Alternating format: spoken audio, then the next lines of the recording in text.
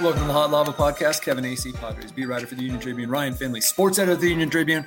I'm in Minnesota, looking down on Target Field as I speak. Ryan, it's real interesting. Padres Dodgers. We got to talk about that. We got to talk about just how close it was. What does that mean? Where are the Padres? We're in this I think this was pretty predictable. As much as we all thought the Padres would be 7, 8, 9 games above, they're one game above 500. They're floundering. I look back and it's kind of like in spring training. I remember thinking, gosh, I wonder what'll happen if the Padres are just sort of middling for a while in the season. What will I be writing? What will people be saying? Now I'm living it. It really should have been predictable. What are your thoughts? Where do you want to start?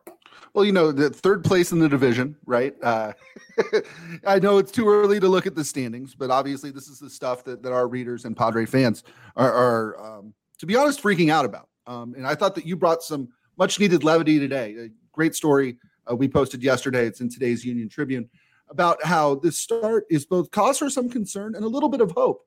Your basic point being there's still a game over 500, despite the fact that they're really not hitting. I mean, they're not on all cylinders yet. They're nowhere close to on all cylinders yet. And yet they're still right in the thick of things. Speak to that a little bit. I really thought what Xander Bogaerts told you a little bit about this team was really interesting. Yeah, I thought so too. I know that that's not the greatest thing to hear over and over. Look, it's not the greatest thing to write over and over, right? You're like, oh, am I doing this? Yeah, you know why? Because it makes sense, right? It is reality. I don't know how we, and by that I mean the media, fans, I don't know how we survived for 3 months last season. The Padres arrived in Colorado from Chicago on June 17th. They were in first place. That late in a season, by the way, it was June 6th. It was June 16th they arrived, but began playing that series on the 17th. That late in the season, the latest they've been in first place in the National League West in a season since 2012. From that day through September 15th, so do the math, that's 3 months, 5 games under 500, 37 and 42. How did we survive? And didn't they clinch a playoff spot by losing also? I'm sorry? Didn't they clinch a playoff spot by losing a game last year? Okay. Yeah. I get your point. Yeah. I get your point. But, it's yeah, exactly. I mean, that's right. Backed into the playoffs. Oh, okay. Backed into the playoffs because of all the wins they got before that. So, it is here's one of my favorite sayings. You know why? Because we're so polar now, right? You're left, you're right. You're wrong, you're right. I should write a song. But you can't be two things. Yes, you can. You can be 20 things. I am 20 things. It can be true that they suck right now. It can be true that, there's certain aspects of their team that are playing really well. All right. They're a good base running team. That doesn't mean stolen bases. They're pitching as well, maybe better than you expected. I mean, Joe Musgrove he went 5 yesterday or Sunday. First guy all week to not have a quality start. The bullpen has been mostly good. They play good defense. They're not hitting well. Okay? There's no way around it. 1 game over 500 ain't going to get it done. It's May 9th, and they're here to play the Twins. We can talk about them. This is a winning team that has played a bunch of crap teams. We'll see. It's crazy. Just wild. I mean, and here's the thing too, Kevin. I mean, the role of you as a journalist and the role of us in the media here too, especially as a newspaper, paper of record, all of that, is to provide some perspective. If this was a team that was 5 or 6 games over 500 or 8 or 9 games over 500, and if they had some glaring errors and some real problems, you'd be writing that, hey, their record says that they're great, but they still have these things that they need to improve on. There's nothing sexy about saying it's a long season, but it's a long season. Right? Ryan, you bringing that up brings to mind 2 things. And I love this podcast for the opportunity we have to talk about this stuff. Mm-hmm. And 100% guaranteed that if they were in this great stretch and I wrote, but, yada, yada, right? Here's what maybe some things to look at. Sure. I would be getting emails and other missives telling me that I should go somewhere else, that wow, why are you doing this? Oh yeah, ha ha, you're saying this, why you got to be like this when they're 5 games over? You know why I know that for a fact? Because it happens to me every single time. Right. Do you mind if I bring up a column that evidently ran in our paper today? Yes, please do. Here's why I personally look at it as, I wasn't a good columnist. I didn't like being a columnist because I like to tell people what is, okay? Mm-hmm. And I don't value my opinion that much that I want to foist it on other people, all right? Mm-hmm. Dylan Hernandez is a fantastic columnist because he doesn't care about either of those things. Right. I'm talking about Dylan Hernandez of the Los Angeles Times, who had a column that the Padres were chargering. They're the new Chargers. Right. If you want to just talk about it on the merits of a column, it was a fantastic column. It riled people up. Mm-hmm. It made a lot of bombastic points. There was some accurate things in there. There were some other things you can differ with. That's the point of a column. Dylan doesn't care, even though he's very well aware that in a month, the Padres could have gone 20-5, and that column that he wrote will look ridiculous if, you were going to take it all that seriously. Sure. He doesn't care. I did.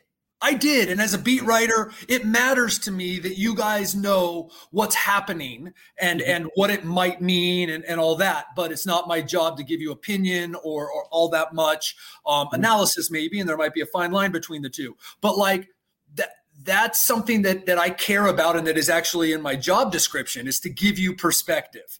Mm-hmm.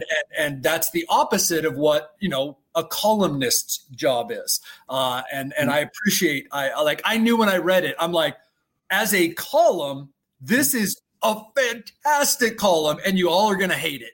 Right. Well, and nothing's going to tick off a San Diego fan more than being compared to the Chargers, right? To me, what I thought was interesting about it, and this is a really subtle point. You covered the Chargers. The origin of chargering stemmed from the fact that they always had a ton of good players and did not play to the level of the talent on the ice. They had future Hall of Famers, superstar guys, and just weren't as good as the sum of their parts. I think this Padre team, through a month of the season, is not nearly as good as the sum of its parts. Is that fair? Yes. The Chargers often arose from their postseason failures, right. Last second half failures. Missed field goals. Yeah, sure. Absolutely.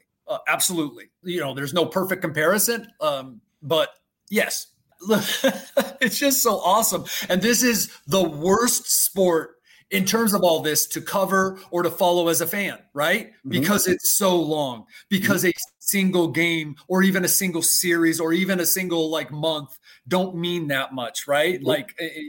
So it's the hardest one to sort of keep your perspective, and it's the hardest one to get worked up over. So, there we are. I wanted to be able to talk about that. You don't get to talk about that in print very much. I just think that's great about our podcast, gives us that opportunity. All right. Padres Dodgers, anything else that we want to cover on that? Yeah, I think Juan Soto's worth talking about. Okay. Tom Krasovic had something about Juan Soto in Monday's paper, saying essentially that the clock is ticking on him, that no longer can we say, hey, it's a small sample size. He's been a Padre for about half a season's worth of at-bats. Looking on the Chiron here, I mean, he's hitting 220 with a slugging of 398. OPS of 779, not bad. But, this is a guy who's still not delivering.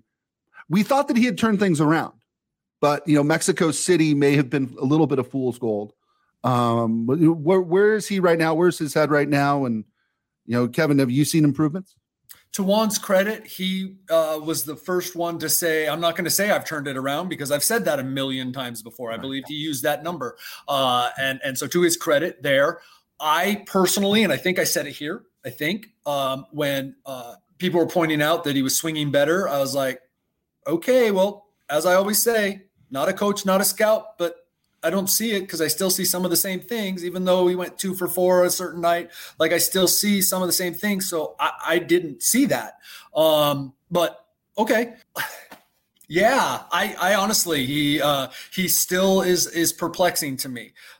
Still a dangerous hitter. I try to really not let recency bias or like, the colored glasses that I'm wearing affect, like some people have said, you just don't feel like he's going to get it done when he comes to the plate. Oh, okay.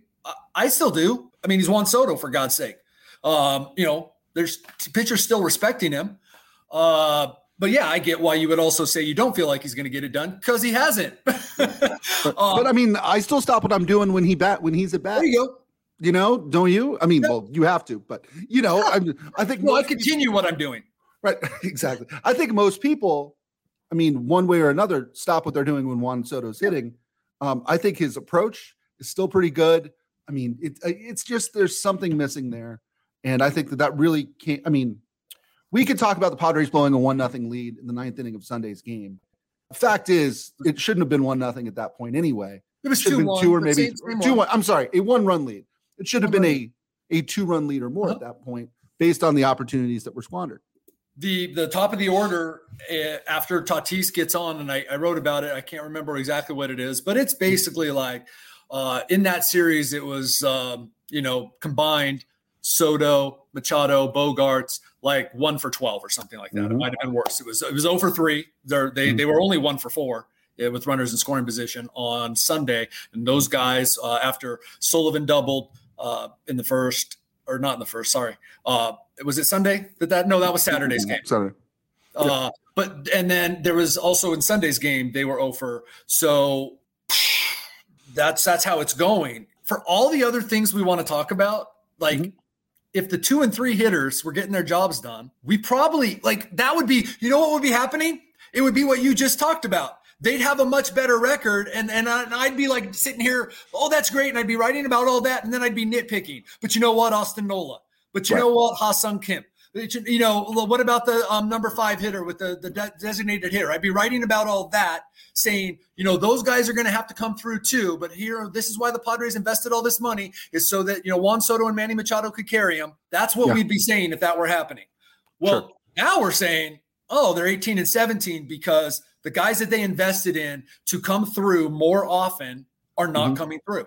I mean, but that is huge. Like, they are among these 2 guys who, between salary and bonus, are both making $23 million this year, $46 million for Juan Soto and Manny Machado. And they are a bottom 10 2-3 combination in terms of OPS. They are a bottom 10 2-3 combination. Wow. And again, worth noting, Juan Soto's OPS is actually higher than Manny Machado's at this point. Because of that 381 on base, if I'm not mistaken. It's 381. But yes. Yeah, no, that's wild. It's so funny, Kevin. Every episode that we have here, John Kelly, our producer, has a little video in the beginning is part of our intro, and the player that he picks, he is always very telling. John's a Padres fan, so yeah. John's been following, and today it was Brett Sullivan. So let's talk about Brett Sullivan. I asked you last week if this meant that he's going to get the lion's share of the at-bats, and you said, lots of people still like Austin Nola. This is a guy who, probably is not going to do what Campusano was going to be asked to do if Campusano was healthy. Has your opinion changed on that? Well, it's still the same in terms of, a lot of people like Austin Nola. Sure. You can like him, and if you're doing what's best for the team, you say Austin Nola needs to have fewer at-bats. Okay. You've been waiting and waiting. I've tried to look and take portions of the season, and there's one 11-game portion in which Austin Nola hit better than 200. All right. He hit 206 for a time there in April. He worse, the people that you talk to inside and outside of the organization, he's slowed down. And I don't know if it's catching, remember, he is, 32 now, but it was late in life that he became a catcher, late in baseball life. If 32 is late in life, then we all got problems. Yeah. But there appears that there will be a shift. Now, look, what do we got going tonight? We got Waka, Lugo, Darvish. Look, it lines up for Nola after a day off to catch Waka, Sullivan to catch Lugo as he has been, and then with the day game for Nola to come back and catch Darvish. Again, I read into, and Bob Melvin's fairly easy to read into because he is a candid as much as, a manager can be. You always have to grade him on a curve because he can't tell you everything. But in terms of reading between the lines, when Bob Melvin doesn't dismiss a question about Brett Sullivan's playing time, that might Brett Sullivan get more opportunity, and he doesn't dismiss it. And he not only doesn't dismiss it, he goes on to say, he's been hitting better. Austin hasn't. So we'll see. Read between the lines. Yeah, you would seem to think. Plus, it was the 6th inning against the Dodgers in a 1-run game that he took out the catcher that he and the pitching staff value very much defensively. He pinch hit for him with Brett Sullivan, and Brett Sullivan finished out the game. I think that was a pretty big deal. At what point has Austin Nola become Austin Hedges?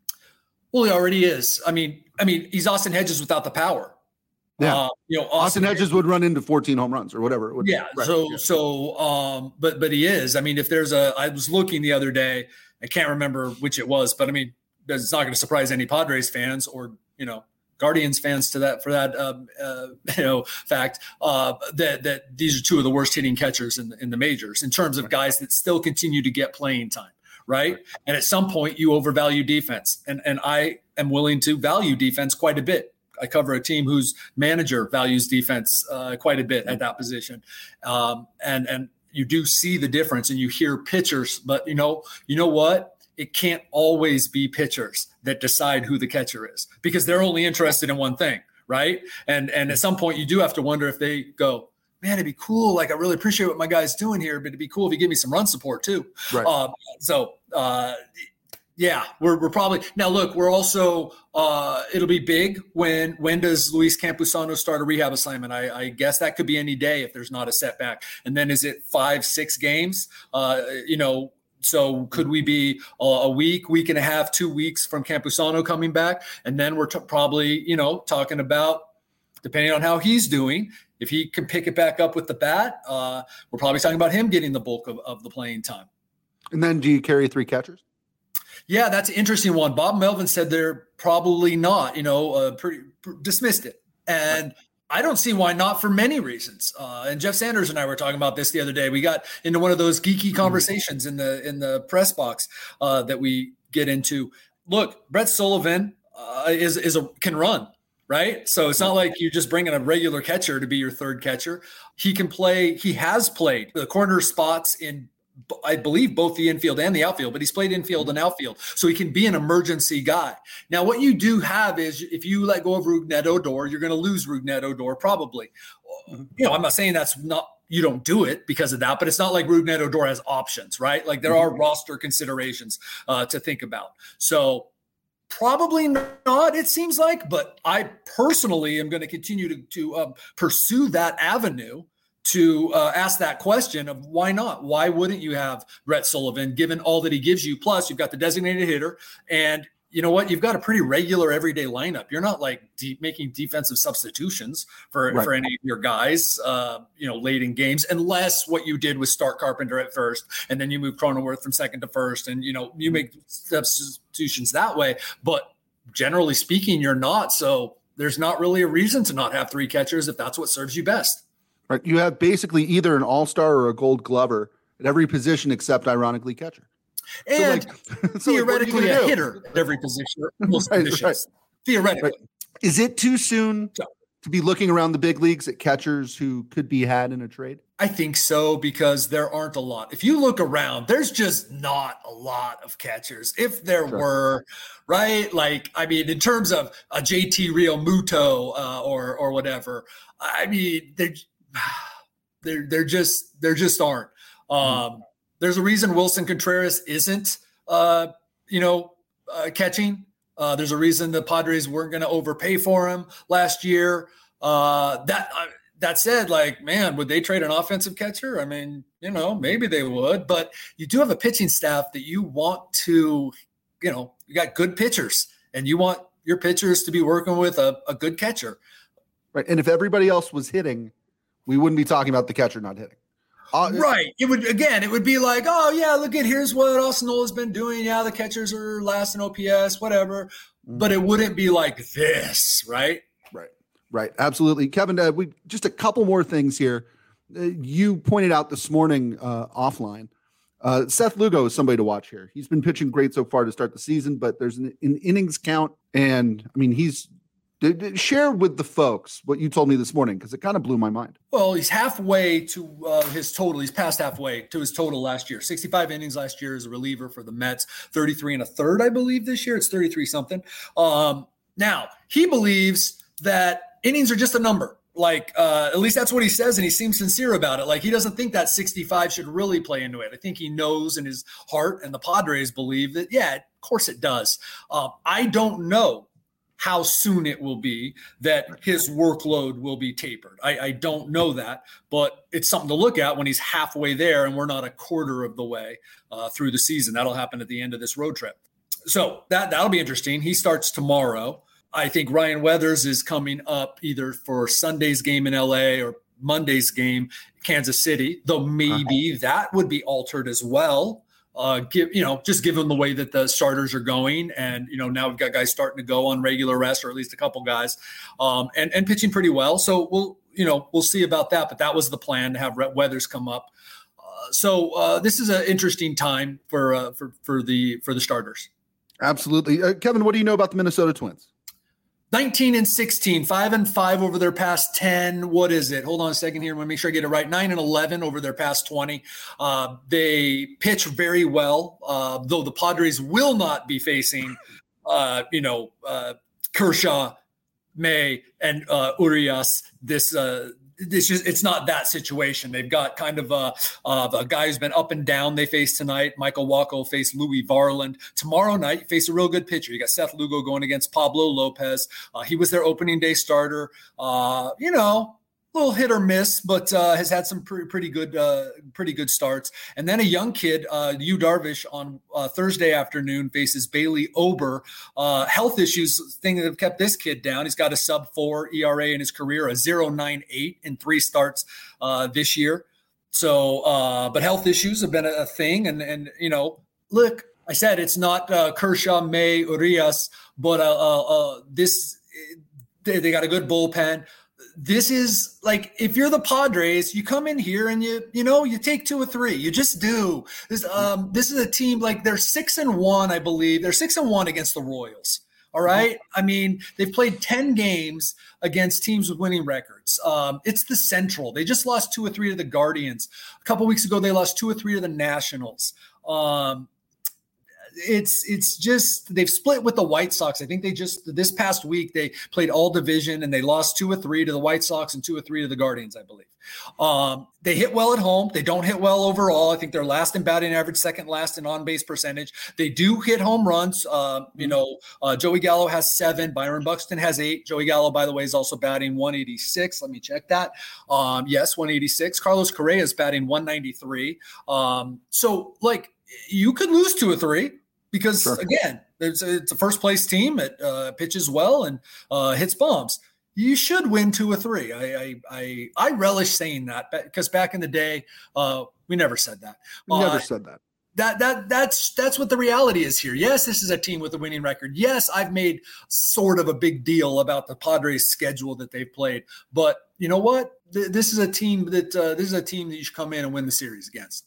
Twins remind me a little bit of the Brewers. You hear me out on this? I think that they're a team that's always pretty good, but you don't necessarily get the feeling that organizationally they're all in. Maybe that changes a little bit with Carlos Correa, but he had to fail a couple of physicals for him to bounce back to the Twins. I don't know. I think they're a solid team, but just sort of interestingly run. I mean, they trade away the American League batting champ, right? Yeah, Pablo Lopez. Is that a good trade? I don't know. Just interesting. Yeah. It is. There's often always something behind that, like the Brewers trading Josh Hader. They had a guy in the wings. No one has a defending batting champ in the wings, or very few people do. But that, yes, I think that's an apt description. I think the Brewers are better consistently, but you got a team that, it's not like they don't spend money, but then they go. And I'd almost say, like, the Carlos Correa one was weird. Like, like, are you in or are you not? I mean, but they make they make moves that work out. They're kind of that what the Padres were sort of thing, maybe a little better than what the Padres were, right? Because obviously they went to the playoffs occasionally, but it was like kind of what the Twins are what you'd expect a mid-market team to be, right? Kind of in, kind of not. Things got to go right. They do have the good fortune, though it's not as much good fortune now that you only play your division teams 13 times. I do wonder sometimes why some of these central teams in both leagues don't go a little bit more all in, because you're in the freaking central, all right? Tigers and Royals. It can't be that hard out. Right. Yeah, no, I'm with you. Go 90% in, and you're guaranteed second place. So yeah, I look forward to this. I haven't been to this ballpark since the All-Star game, the Derek Jeter All-Star game. Back when the Padres were only sending relievers for the most part. Houston Street was here, I believe. That was going to be my final question today, Kevin. I know you've been everywhere. Last year you knocked Detroit was your last one, right? And you went last year. Where does Target Field rank? It's a nice park. It really is. I don't know that the area around it seems like it's still being built up, and it's not as it's no gas lamp or what a lot of the places have been. It's sort of the fringes of downtown. But I love Minneapolis. I really do. It's a great state. If you haven't visited, especially this time of year, going to be great weather. But it's a neat ballpark, clean ballpark. It's hard to get me to not be happy about a ballpark. It really is. It's tough to mess up baseball. And a hotel that's walking distance from the stadium. That's how you do it. Especially after Mexico City. Absolutely. Absolutely. Well, that'll do it for this episode of the Hot Lava Podcast. Kevin, we're going to talk. Next time we talk, it's going to be more Dodgers. Oh! And the Dodgers take on the Padres starting this weekend in Los Angeles. For Kevin Acee, I'm Ryan Finley. We'll see you next time. That was Ryan, not me.